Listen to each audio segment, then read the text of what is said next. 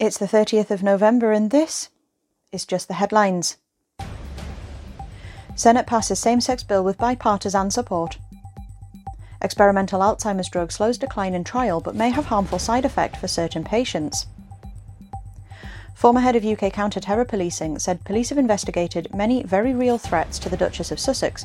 There has absolutely been a genuine threat to Meghan's life on multiple occasions. People have been prosecuted. England's poorest students will be more than £1,000 worse off this academic year than last. Kanye West has been ordered to pay Kim Kardashian $200,000 a month in child support in a divorce settlement. Colorado governor visits Club Q Memorial. Ovechkin passes Gretzky's NHL mark for road goals. Gareth Southgate says England has more belief than in 2018. Food inflation hits 12.4% record high. Former Chinese President Jiang Zemin died aged 96. 39-year-old woman arrested over attempted murder of two 10-year-old boys. Man charged with murder following Richmond Bridge stabbing. HSBC to close 114 bank branches next year.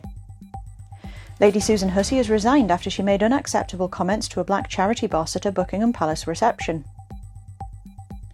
US Democrats elect Hakeem Jeffries as first black Congressional Party leader. Court hears how off-duty Met officer raped woman at roadside after showing his warrant card. Islamic State declares death of their leader. Flash seen in sky was distant star being squeezed like a toothpaste tube by black hole. House passes bill to avert rail strike approving tentative Labour deal. Fleetwood Mac singer Christine McVie died aged 79. More than 10,000 ambulance workers at 9 trusts in England and Wales have voted to strike over unsafe staffing levels and pay, with action likely to take place before Christmas. Police are appealing for information after the body of a newborn baby boy was found at a recycling centre in Cambridgeshire. The mother may need medical care or could be in a vulnerable situation.